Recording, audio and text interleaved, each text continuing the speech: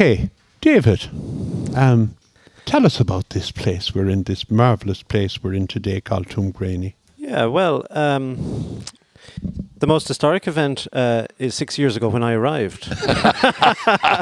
So I never knew about Tuamgraney until about 6 years ago, and so the impressions I have all been formed in the last 6 years, and informed as well by people who have written about the place. Ger Madden, I'm looking at Ger Madden's book here, A History of Tuamgraney. It's one of the first things I bought. Because when you get interested in a place, for me anyway, you want to know its history, you want to know its background, and so I very quickly sought out that little book. And we owe an awful lot to Ger Madden, don't we? We do indeed, I think so. Yeah, I met Ger Kem, one of the first people I met actually on moving into the house, and our house is located at the Holy Well, Coolan's Holy Well. And Ger came out because there was a bit of a tree growing out of it at the time before I arrived. You arrived, and obviously he was a bit concerned because the house had been empty for a while. I suppose nobody was looking after it, and the well. So I met him at that point, and and sure, East Clare heritage is something that we will always associate it with Ger and so on. And the research he's done. I mean, the book which came out in 2000, A History of Tuamgraney and Scariff since earliest times, is really a wonderful collection of facts, is how I would describe it. And so a lot of the information that people will be drawn from this. But one of the first things that struck me, and I suspect that would strike visitors, now maybe locals, because sometimes locals, these things become invisible over time. But the first thing that struck me when I came to Tuamgraney was the rock and the tree growing out of the rock. I'd never seen anything like it. Of course, you come from Cork. They don't grow the rocks down there. We don't. We in North Cork we certainly don't have rock formations like that. Wonderful land in North Cork, but there's a picture here in Newlas of this tree growing out of the rock. It appears to me if it's growing out of Jim Collins's head, because it has just emerged there. But I better not move then. Don't move. But this remarkable feat of nature, that you have a tree growing out of an enormous rock, and it's the rock, I suppose, that has lent itself to the naming of the place. The word Tuam or chum. And we could think a little bit about why in some places, in some people in the past would have referred to it as Tuamgraney, and others Tuamgraney. Well, I think if you think about the accents a little bit and the emphasis placed on word Tuamgraney, and I think that could be, I don't know, John, about the Irish pronunciation, but with accents and Tuam. Yeah, I'm running Tuamgraney. Yeah. I don't know, Jim. How would you pronounce that in Irish? Well, I mean, locals tend to say Tuamgraney. Yeah. I always thought, and I have no reason for thinking it, the kind of polite way of saying it is Tuamgraney. Tuamgraney. And if you said Tuamgraney, you were, it wasn't... you were local. Yeah, I suppose you were local. It certainly wasn't a formal kind of way of addressing the village. Go over there quick to Tuamgraney, yeah. But it may have been to do with pronunciation. But if you actually look at the school, the plaque on the school, the National School here opposite us, it's spelt T-O-M. That's right. Tuamgraney. So, Tuam or Tuam means mound or burial place. Mound we can easily visualize. It's certainly that rock formation, this geological manifestation. I mean, it's not the local rock. It is limestone, I imagine. It's not the sandstone. So it is peculiar in its own right in a geological sense. And then the way it just appears out of the ground. Now, it's not only, if you go out of the village, you'll see these bits of rock emerge. Outcrops emerge. And then Grania. Tum Grania, Grena. Yeah. What you're both Well, language I'm speakers. automatically drawn towards the goddess. Grania. Yeah. Yeah, and I think there's two schools of thought. That it could be certainly this goddess Grania, the burial place of Grania. The other school of thought is that Grania is very close to Grena, Yeah. which is the sun. And of course, Grania could have been a sun goddess. Yeah. And so we're allowing our imaginations now to flow, and we hope the listeners will follow us. This place could have been, at a very early time, the place where, because of its geological uniqueness, like it stands out. And if this place was a wooded place, this outcrop would have been a clearing in essence. It would have also been a meeting place, And as it is today. It's a Yeah. meeting place of three roads. That's right. You're coming up from Killaloe. It's the only place. Yeah. I mean, think of the landscape and the mountains. So you're not going to be up in the mountains. You're going to be hugging the lake lowland. as you do, Yeah. as you still do today. And then the road from Ennis is coming in, and then the road from Scariff. So it's a natural meeting place, and it's a meeting place at this particular strange geological formation. It strikes me that if you have 1,000 people gathered there, sure, the most natural place for the speakers to stand would be on a rising, Atop of the rock. wouldn't it? Atop of the rock. So that adds hugely It does. to its association. Yeah. Now, of with- course, when you take Scariff, let's say, into consideration, and Yeah. Scariff, for most of its time, was part of Tumgraney Parish. It was. But Scariff, we'll say, reputedly gets its name from Scariff, which is a crossing Rapid. place on a river. A crossing place on the river. with rapids. On the way to Tumgraney. yeah. No, well, I would say that people who came from the Limerick direction or the Ennis direction, they approached possibly the reason the roads are there is because this was a place, if you were going north, to cross the River Graney. Otherwise, you're going all around mountains and whatnot. Exactly. Yeah. So it's a natural It is. kind of a meeting point just before you cross the river. a strategic point indeed. Yes. Yeah. I think because of all these things, the ancient peoples that were here would have viewed this as an important ritual site. And they would have explained it potentially as the burial place of Grania, or, and I'm using a fair bit of my imagination at this stage, it could be the place where they worshipped the sun goddess. And It that could brings- be a place of worship. It could, and that would naturally lead you into speculating. Sure, it's a natural place for a Christian centre. Exactly. It is. Yeah, okay, isn't it? If you are early Christians, and of course we know the names of the early Christians that were here. Yeah. Saint Cronin, and Saint Cronin and Saint Coulin. Yes. These are they're ingrained in our memory because we still use these names. When they arrived, they realized the place's importance to the people. Exactly. And it was therefore they had to Christianize the place. And hence, and again, we're using a bit of speculation. Of course, this is what historians wouldn't do this at all. Never, No, ever. We'd have to have some bit of evidence. Yeah. But you can imagine then the establishment of the monastery. Yes.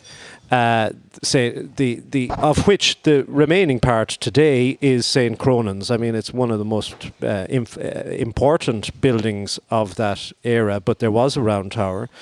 There was presumably other settlement where the monks would have lived and farmed, because these were farmers, and indeed protected themselves. Tumgraney was raided at various points according to the annals of the various annals. Even the Kellys came down from Hymany, raided Tumgraney. I opened. I have the annals of the Four Masters, and all and the annals of the Four Masters, and here I read about my people coming down it's no harm to emphasise that, because we kind of think we ourselves are totally holy and what have you. Oh, the Kellys were anything but holy. But it's an important point to realise that, of course, we always think it's just the Vikings raiding our monastery. Exactly. But it is the Kellys. Actually, the Irish are more likely to be raiding the other. And because monasteries were also political establishments, and they were protected by the big people around. And here in Tuamgraney, well, going back, it would have been O'Brien Brew territory. Going, and the satellite, the main base for that is, of course, Killaloe. But he dominated much further than Killaloe, and ultimately, of course, O'Grady territory. Yeah. The O'Grady's became inseparable from the ecclesiastical establishment alongside the political establishment. That was understandable, though, isn't it? Because you have patronage by the strong clan. Yeah. And the one thing that emerges from the Middle Ages in that regard is that the clan liked the idea of control of the ecclesiastical centre and the appointment of bishops accordingly. Yeah. Okay. It meant it kept it in the family. It kept power local. Yeah. It was their territory after all. You can't have somebody else coming in like the Kellys. And I suppose they offered protection. That's the key point. One can assume as well, and we are speculating and making assumptions, but I think justifiably so this morning, that, let's say, the monastic settlement which was in Moynoe and an even greater one in Inishcaltra would all have been connected and would all have been under the patronage of, the O'Grady's or Brian Boru or whoever was wielding power at the time. I think so. I think that is fairly reasonable, and I'd say established that these are different locations of the one great monastic settlement. I mean, we often just isolate, Inishcaltra, Tuamgraney, but they had also vast lands to support. These were rich institutions, and their wealth is indicated by their building work, particularly the Round Tower. Once you see a Round Tower, or you know that it exists. Now, there's speculation as to where the Round Tower in Tuamgraney might have been, but once you see that, you know status. Yeah. That's a sign of status. The Irish expression for a Round Tower is a cligteach. Yes. Clig meaning bell. Bell, yeah. Coming back, Jim, David, the village of Tuamgraney as a monastic site would have been a walled-in village. A fenced-in village, okay. We have not discovered, as you said yourself, we have not discovered the actual Round Tower, location of it. I still think that an intensive aerial photography, okay, might give us outlines, subsoil of where the actual, if walls were used or if clay were used as ditches. And I think that that's something that we're in a position to actually do with drone photography. And with the actual, with Owen and others who are, experts on that. And a sort of a very dry summer where these things might crop up, literally. Now, I want to blow a hole in all your theories. You do. Go on. Go on, Jim. These fanciful notions of worshipping the sun. Well, no, I jest slightly, but as you know, and both of you are involved in education, I mean, what you're told in school is how it is.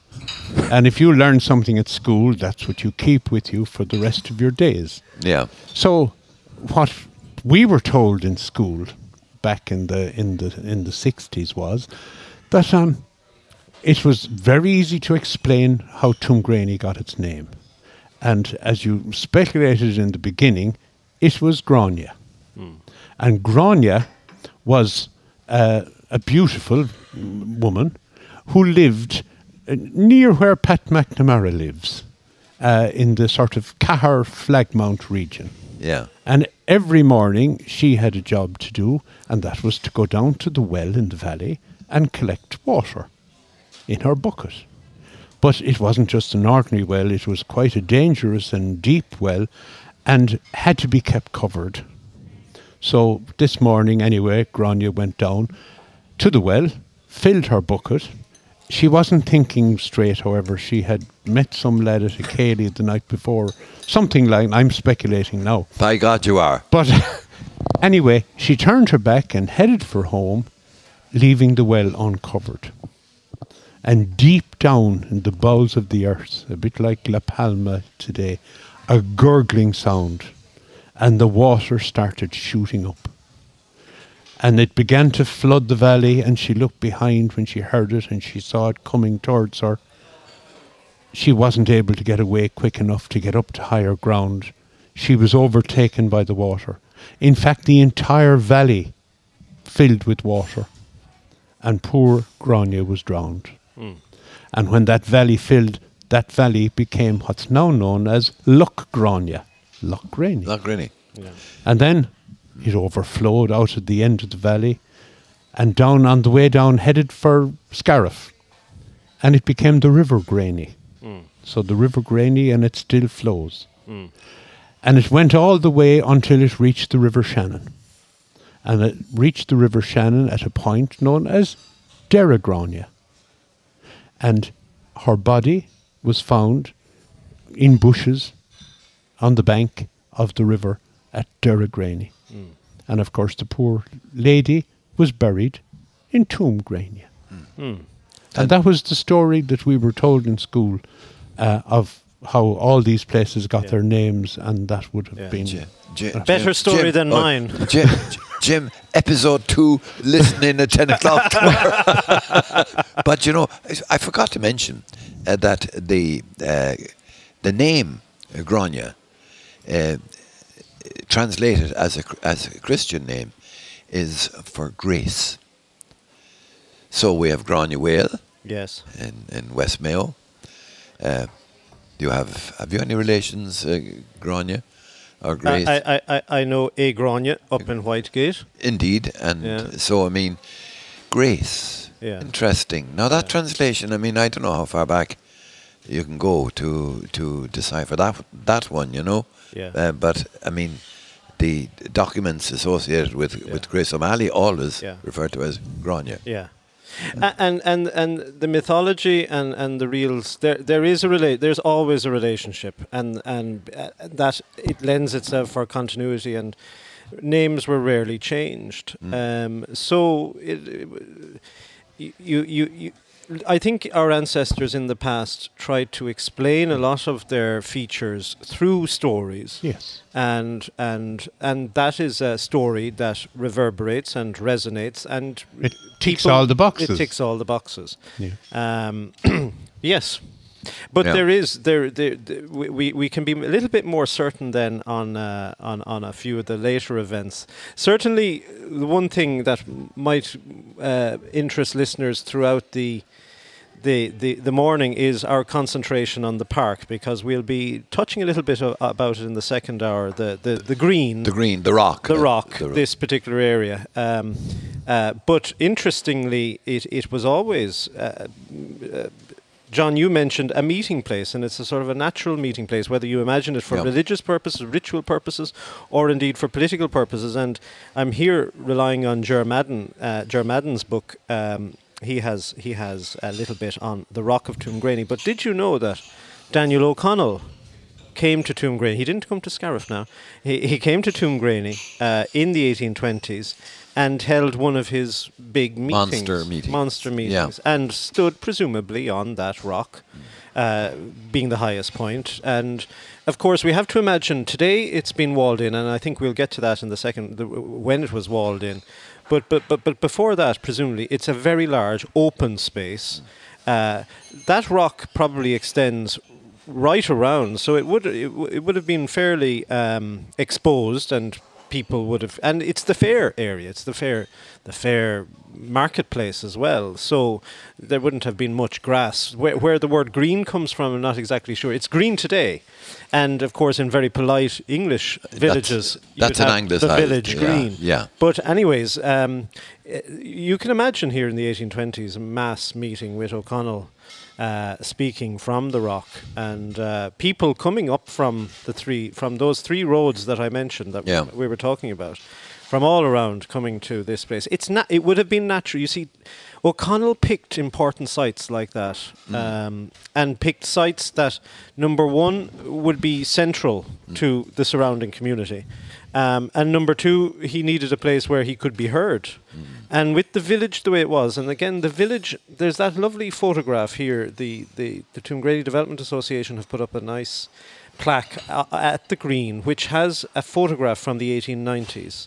Lovely photograph of the village, looking up from, let's say, St. Cronan's Church, up towards the green and the rock, and you can see the rock and you can see the tree. The tree appears as if it hasn't grown at all. It's the same size. So it's very hard, I think, to age that, to give when that tree might have emerged. But anyway, also in that lovely photograph is a fella herding a calf. There's a calf in front of him anyway. Whether he's driving him or not, I'm not sure. But it's a very evocative. This is about 1890 now, when Lawrence was taking all his photographs around the country. But the point I'm going to make is, also in that photograph, there are 3-story houses, which no longer exist.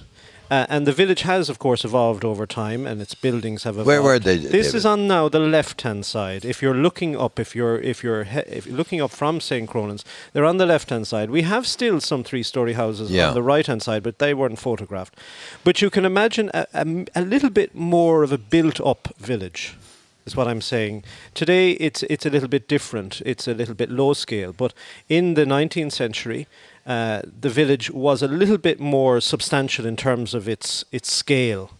And I think O'Connell was observant of this. So his voice would have been contained to a certain extent by these buildings. Remember, the church wasn't there. The new Catholic church was only built in the 1890s, roughly when this photograph was taken. That was closer to the green, the fair green.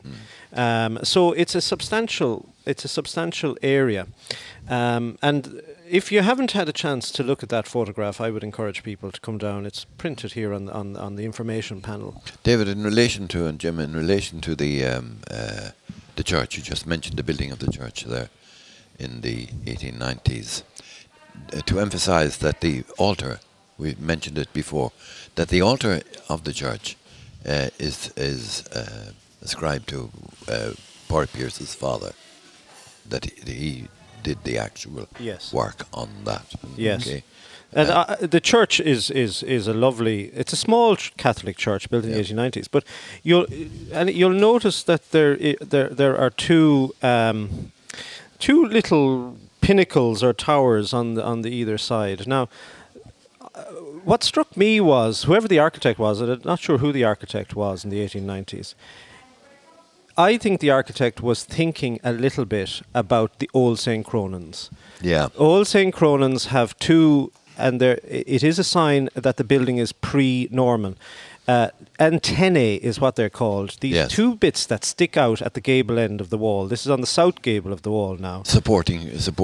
Yeah. They're not just ornamental. Well, they are in a way ornamental, because the original church was made out of timber. The barn. And the timber needed to stick out. It's a bit like a log cabin. You need a bit sticking out. So when they converted it to stone, they maintained the look of these things. So it doesn't serve too much of a purpose, these antennae or these things, these pillars that stick out. But I thought that the architect of the new Catholic Church may have had some sympathy or paid some homage to this earlier edifice. And that's why Tuamgraney's church looks rather unique. I mean, you don't find that anywhere else. But the other thing, Jim, that has struck me over the last 6 years is the friendly rivalry between Scariff and Tuamgraney. Certainly, James Fleming, my son, who is a hurler at the age of 6 for Bodyke Tuamgraney, was looking forward to the match with Scariff. and I was of the opinion that God, these Scariff fellas are going to be really tough. Devour them is the word. And so this natural rivalry was even coming out through me, which surprised me. And really, I could hardly believe it. But anyway, I suffice it to say that that Tuamgraney lads devoured the Scariff lads. But I was curious about this. There's always sorts of these rivalries between neighbours. It's everywhere in the country. But the sociologists would be very interested in digging a bit more deeply as to how David himself acquired and soaked in and absorbed this sense of. By the way, when you were talking earlier about Daniel O'Connell using particular types of geographic terrain, okay, for his monster meetings. Lisbureen Hill, that's the hill opposite Kilnoe Cemetery, okay. That hill was used by O'Connell as well for a major, and to speak of the commentators of the day go wild with their number count, you know. Yeah. I think thousands and thousands. Oh, thousands. Yeah. But quite clearly it was big. But it raises another question. You had Lisbureen, okay, opposite the graveyard in Kilnoe, that hill there used. You had Tuamgraney, as you described well there, okay. Both are under the influence of clergy who had a strong, how would I call it, nationalistic feeling.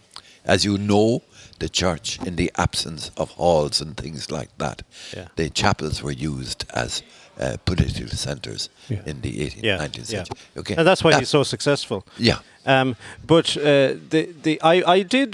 these sociologists might be interested. Well, I was hanging around people like Jim Collins and John S., and that's where I was getting my information on Scariff Tuamgraney. But interestingly, when you go back in the past, this manifested itself in all sorts of ways and more violent ways. So in I think it's around the 1819, 1818, the big man at that point, the O'Grady's had moved on, and it was the Brady's. And the Brady's of Raheen were the local landowners, and the family in Scariff, I think the Drews wanted to set up a market in competition to the market over to the Fair Green here in Tuamgraney, and Mr. Brady was having none of it. He assembled his men, he called them yeomanry, but they were his men, and one evening marched into Scariff, broke every window that he could come across, broke any head that he could also come across. He is described in newspapers as being completely out of control with his rabble. He would have said he was serving a warrant on somebody, and he brought his yeomanry. But anyway, this was playing out, this rivalry, this commercial rivalry. I mean, the places are very close, and when you get that closeness, you're bound to get sort of market competition. Well, at least today the rivalry is of a friendly nature. It's on the hurling. On the hurling field, yes. Maybe there's a linkage somewhere there. Quite possibly. Have you any letters from the I period? have one letter, and now this letter was sent to me by a descendant of the person who wrote it. The person was a Pollard, and I know there's a Letitia Pollard, a friend of mine. I met her up in Dublin recently, and I told her where I was living, and she said, "Oh, I think one of my people were stationed there when they were in the army." I said, "Oh, will you send me that?" And she very dutifully the next day sent it to me. It's a letter from the 22nd of July, 1847. So this is famine time now. Right. And it's "My dear Georgie," and it's written from this Pollard chap. And I won't read it through all of it because we haven't had time, but he's giving out a little bit. But his last paragraph is, "You cannot conceive a more miserable hole than this." He's writing from Tuamgraney. About Tuamgraney. Yeah, about Tuamgraney and from Tuamgraney. "You cannot conceive a more miserable hole than this, situated in the wildest part of the county of Clare. Nothing is to be procured without sending to Limerick for it, and the inhabitants are the greatest savages that ever I met." What a contrast to Leicester. I have some... Now, Contrast to where? To Leicester in England. He's an Irishman. I have some official letters to write today, so excuse the shortness of this note. And he's giving out about the post as well, that there's only one post in the day rather than two. Now, we're lucky if we have one post in the day. That's right. But now, contrast then to what a Frenchman about 50 years earlier had said, and he referred to it, and here I'm referring to Ger's book, if I can find it very quickly. I can find it, but he says it's the prettiest little village that you'll ever come across. So you've got two contrasting experiences. Now, 1847, it's a hard time. Yeah. And to all intents and like if you're looking at it in 1847, people are struggling. Yeah. And that is contributing to this picture that we're receiving in 1847. Okay. Yeah. Listen, absolutely wonderful. And we didn't even get to all the various things which historical monuments which are in, and buildings and structures which are in Tuamgraney, which would provide a most fantastic tour for visitors. Absolutely. And we might talk about that when we get back to Tuamgraney. Yeah, we'll be coming back to Tuamgraney. Oh, by God, we will. But I just wanted to say that... Go ahead, John. The letter in itself that David read there is valuable. But there's also something else emerging out of that significance, I think. And that is the appreciation which families may have, and should have perhaps, for old letters that lie in the old attic or that Granny has kept, and the insight which they give us to not just the story of the letter, but the wider context in which that letter was written. Exactly. And the same, I would say, the same for photographs. Yes. So we are dependent, aren't we? So much. We're dependent not on the official history of places. Yes, exactly. Because very often... it's these little snippets. This is the type of work I do as a historian. It's these snippets that are so critical and important, and they're often just rare, and they're often fleeting, but they do tell their own story. Okay, we'll finish up that discussion now, and we'll have a piece of music, and we'll have a piece of music which will lead us into our next guest, and that's Manus Maguire. And Manus here is playing Genevieve's Waltz.